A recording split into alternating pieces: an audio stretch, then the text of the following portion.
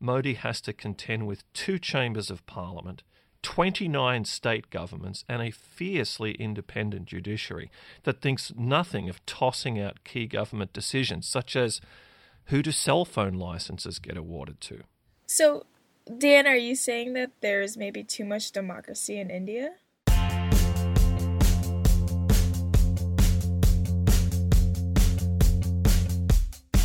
This episode is brought to you by Nadex, the binary options exchange. Binary options let you limit your risk and trade stock indices, commodities, forex, and more from a single account.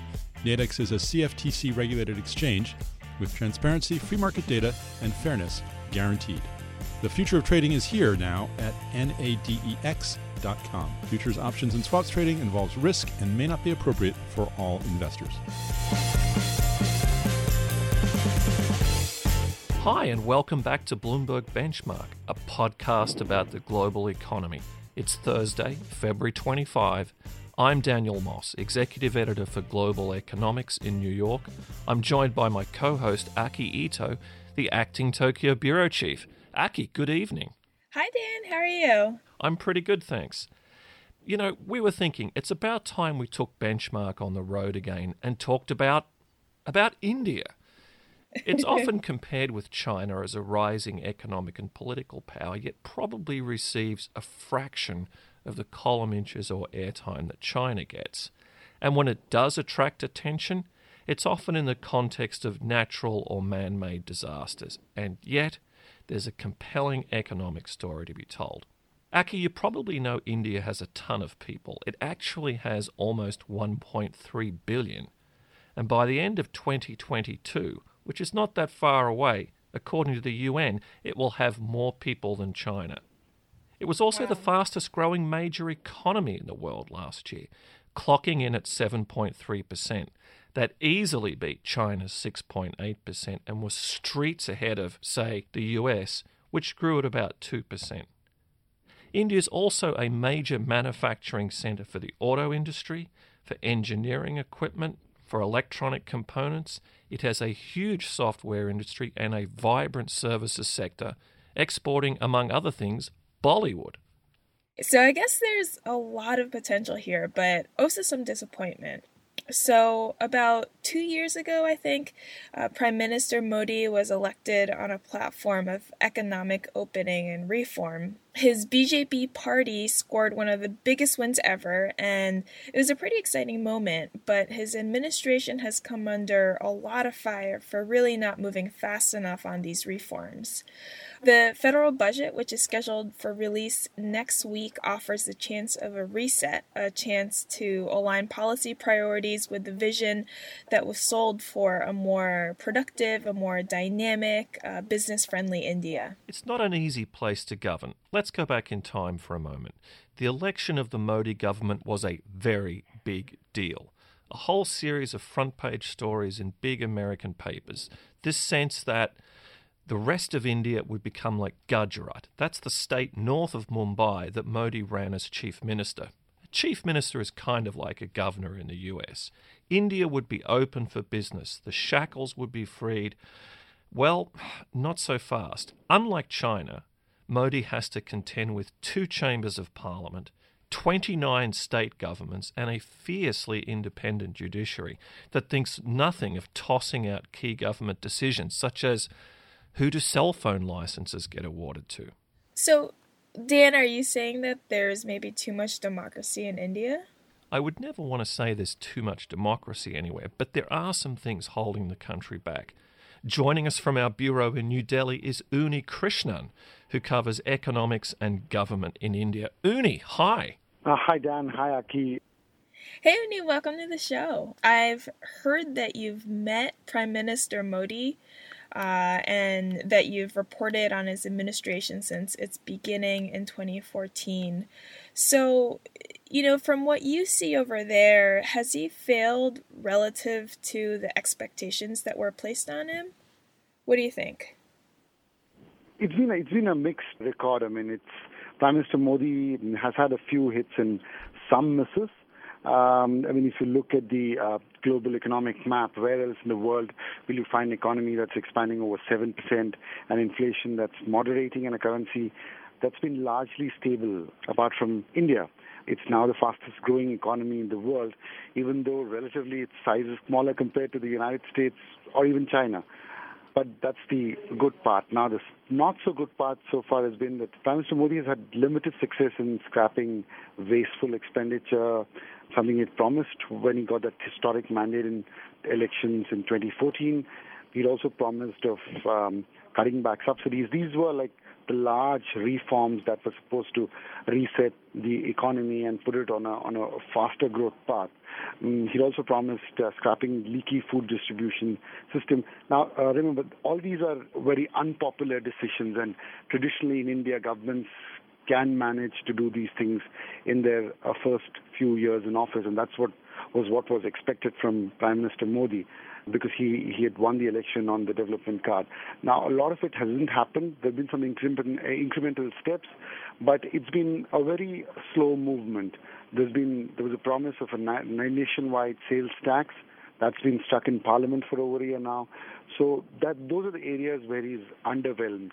A lot of disruptive steps were expected, but what we've been witnessing over the past 2 years is actually incremental change. Uni, let's rewind the tape for 2 years. How did expectations get so high? And do they matter anyway? Is there a chance that when his term ends, people will look back and say, some of these steps were nothing short of revolutionary. They just took a while to happen. And, watching the lamb sausage being made can be pretty painful, but ultimately it's the results you want to taste. Then that's partly true what you said, The steps that Modi has been taking, he's putting a lot of money in building a highway network. He's upgrading airports. He's improving ports, basically putting a lot of money into infrastructure, creating capacity so that there's easier movement of people and goods, which is necessity for any modern, fast-growing economy. He's also galvanized bureaucracy, he's empowered state governments, and he's also generated a lot of money from telecom auctions and auctioning mining assets. Now, these are all steps which don't immediately yield results. The consumer is going through a pain, but these are building blocks which will sustain high levels of growth in the coming years. So like I said earlier, it's like incremental steps. There's no big bang happening here, but maybe 5 to 7 years down the line, these measures that Prime Minister Modi is taking today will lead to a sustained high growth. So that's the situation on ground. So, Uni, how's this played out economically? Could you give us some numbers here? Yeah, so you have about growth, which is about 7%. The outlook for the next year is also the growth would be anywhere between 7 to 8%. A lot actually depends on, the global external environment. So far, even though there's been a tremendous pain in the global economy, for India, it's actually worked to its advantage because India is a big energy importing country, and lower oil prices mean that you spend less on oil, and the input costs for the manufacturing sector goes down. So in that sense, the growth outlook is quite positive in terms of 7% plus growth. Inflation has been hovering around about 5% going forward. Governor Rajan, the Reserve Bank of India governor, central bank governor, expects that it would be anywhere between about 5 and 6%. That's pretty manageable for a developing economy like India, which is growing pretty fast. And current account deficit, that's another major worry for India because of the amount of imports that the economy takes in. That's also been under control. And lastly, government spending in terms of fiscal deficit, which decides the ability for the government to borrow and also impacts borrowing rates for the private sector. The fiscal deficit also has been under control, and the government has been keeping a fairly tight cap on how it spends the money. So far it's been the metrics in terms of actual numbers, all the macroeconomic indicators are suggesting that growth will be sustained and inflation will be under control. So now we're up to speed on the current scene in India. We'll come back and talk about what's getting in the way of India's continued economic rise. A peaceful one, even, as one of its neighbours would say. First, a word from our sponsor.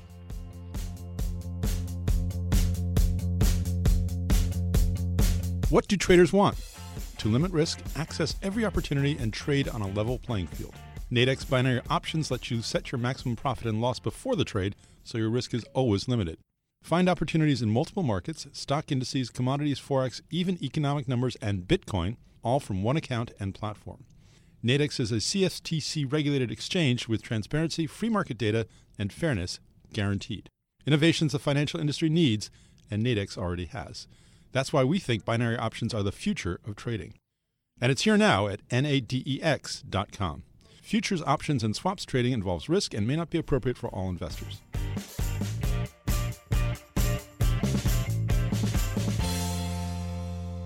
The biggest brand created in India. That's what Prime Minister Modi has called his campaign to make India the next global manufacturing hub. Billboards from Germany to California implore, "Make in India." Uni, how's that campaign going? So simply put, it's a campaign called Make in India, wherein what Prime Minister Modi is trying to do is to create a robust manufacturing sector so that there are enough jobs for the youth. Remember, India has got a huge demographic dividend with nearly half of its population below the age of 25, 1 million workers joining the workforce every month. So attracting factory jobs is key to Prime Minister Modi's growth plans. He's pushing to boost the share of manufacturing in the economy to a quarter. It's about 18% now, and he plans to put about 100 million people to work in brand new factories by 2022.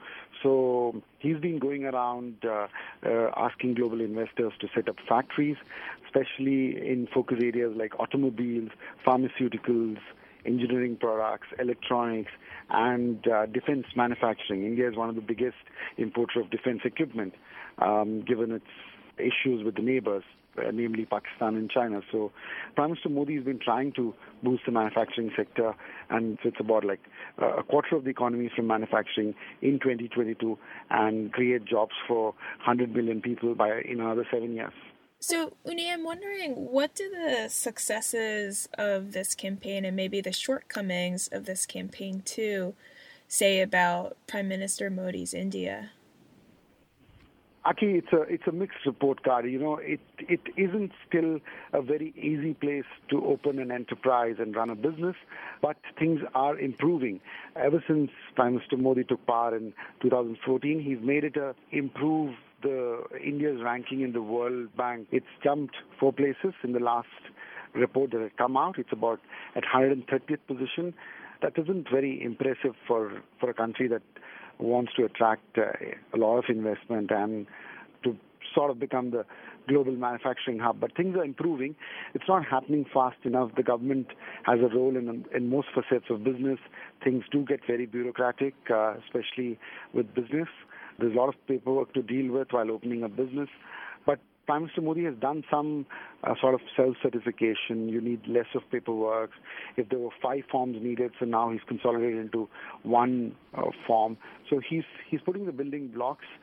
Investment growth overall remains subdued, but the sentiment in terms of India as a difficult place to do business is improving in terms of the fact that foreign direct investment has increased about 27% since May 2014 when Prime Minister Modi came to power. And all this at a time when global demand was slowing. So things are improving, people are getting attracted, but he needs to possibly step on the gas in terms of make it an easier place to do business. And Uni, what are some of the institutional factors, some of the demographic factors that a single person in the term of a single government, let alone the halfway point in the first term, that anyone would struggle to address? Strength of unions, this robust sense of ownership that state governments have over their own affairs. Talk a little about that. Like you said in your opening remarks, it is a difficult place to govern. It's a noisy democracy. It's got a federal structure and it's got a state structure. There are a lot of things that are an exclusive domain of the state governments where the federal government doesn't have much of a role. For example, if you're a foreign investor, you come here and you say that you want to set up this $1 billion car plant. Now, Prime Minister Modi can direct you to a set of states which you would be interested, or the foreign investor can decide. But beyond that, getting water connection, getting land, getting all other clearances, the investor has to go through the state government. Now, it depends on how open is that state government in terms of accepting some of the demands. So that's where the problem, Prime Minister Modi can be pretty open to business, can, welcome global investors. But beyond point, it is in the domain of the state government to make it an easier place to do business for the global investor. So ultimately, the car maker has to rely on compassionate state government to help sort out things. Prime Minister Modi can intervene, but unlike while he was the chief minister in Gujarat, where things were much more in his control, as a prime minister, there are certain handicaps that he has to deal with. But having said that, things are improving because, states are now competing for investments. Prime Minister Modi is a shining example of being a successful chief minister who's made a career at the national level because he could exhibit that, growth necessarily doesn't make you unpopular. If you give growth to people, if they have higher disposable income, there's a greater chance of them voting you back in power. So the days of handouts and subsidies are over. Various chief ministers are realizing that if you govern your state well, if you attract foreign investors, people are bound to vote you back. They're no longer looking for handouts. They're looking for a better life for their children, a higher disposable income. So, and I guess this brings us to the budget, which I heard is presented next week. When Dan originally told me that he wanted to talk about India's budget, I I groaned a little bit, because the budget, it sounds like such a pedestrian thing. But tell us, how big of a deal is this budget in India, and why is it such a big deal? Unlike other countries, the budget is a flagship event in India's economic policy making calendar. It is not just an account statement where the government comes and says that this is how much they earned last year and this is how much they'd spent. Here it's more, a chance for the government to present its economic vision for the coming year. It's also used as a launchpad for government programs, sometimes to initiate structural reforms, and in some cases announce populist measures, especially ahead of elections. Remember, in 1991, when India embraced free market reforms, it started with the budget announcement. So historically, the budget has been used by prime ministers / political parties / leaders to showcase their best programs. So in that sense, that's the reason why it is sort of a big deal in India. There's a lot of pomp and ceremony surrounding the budget in Australia as well. I guess this must be a British legacy for both countries. Yeah, exactly. And does the finance minister come out of the Treasury building with a red suitcase and get into the car and drive to Parliament amidst the flashing of cameras? Yeah, the same thing happens here as well, Dan. For all this, and for all the issues that we've raised in this podcast, the country must be doing something right. After all, growth was the highest in the G20 last year. Of course. I mean, there are a lot of things that the government has done, and there are three parts to this. The first one has been the dogged approach of both the government and the central bank to curb inflation and resist the temptation of opening purse strings and spending. They've steered clear of any kind of fiscal stimulus, even though growth was recovering. The single focus was essentially control inflation and fiscal deficit. Inflation has been brought to about 5% from about close to double digits 2 years back.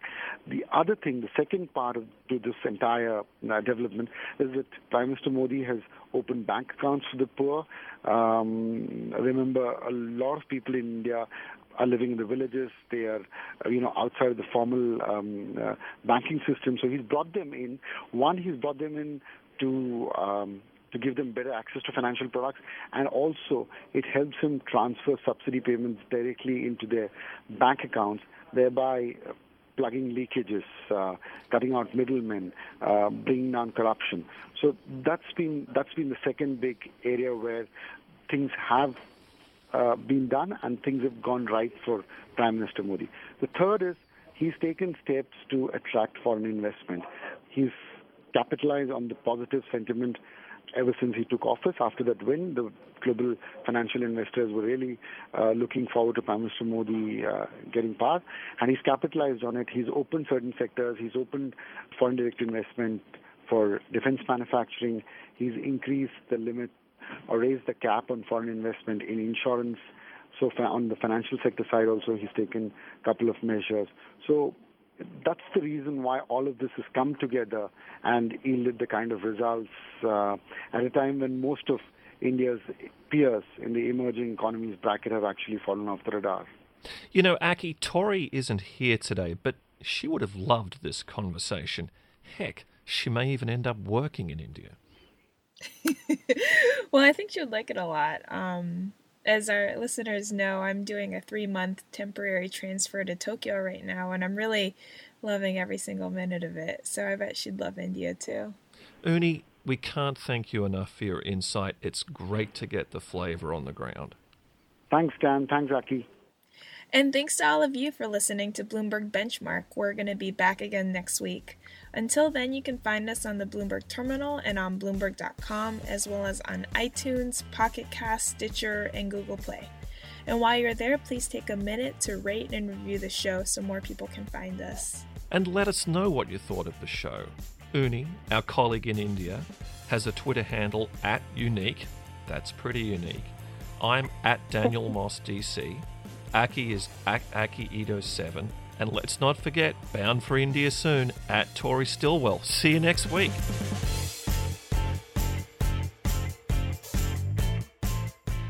This episode was brought to you by Nadex. You know, any long-term investment is going to go through short-term dips and price fluctuations. Nadex binary options let you turn those short-term movements into trading opportunities. You decide your maximum profit and loss before each trade, so your risk is always limited. Trade stock indices, commodities, Forex, even Bitcoin in economic numbers, all from one account on a CFTC-regulated U.S. exchange. Instead of just watching the market's ups and downs, turn them into trading opportunities at nadex.com. It's the future of trading, nadex.com. Futures, options, and swaps trading involves risk and may not be appropriate for all investors.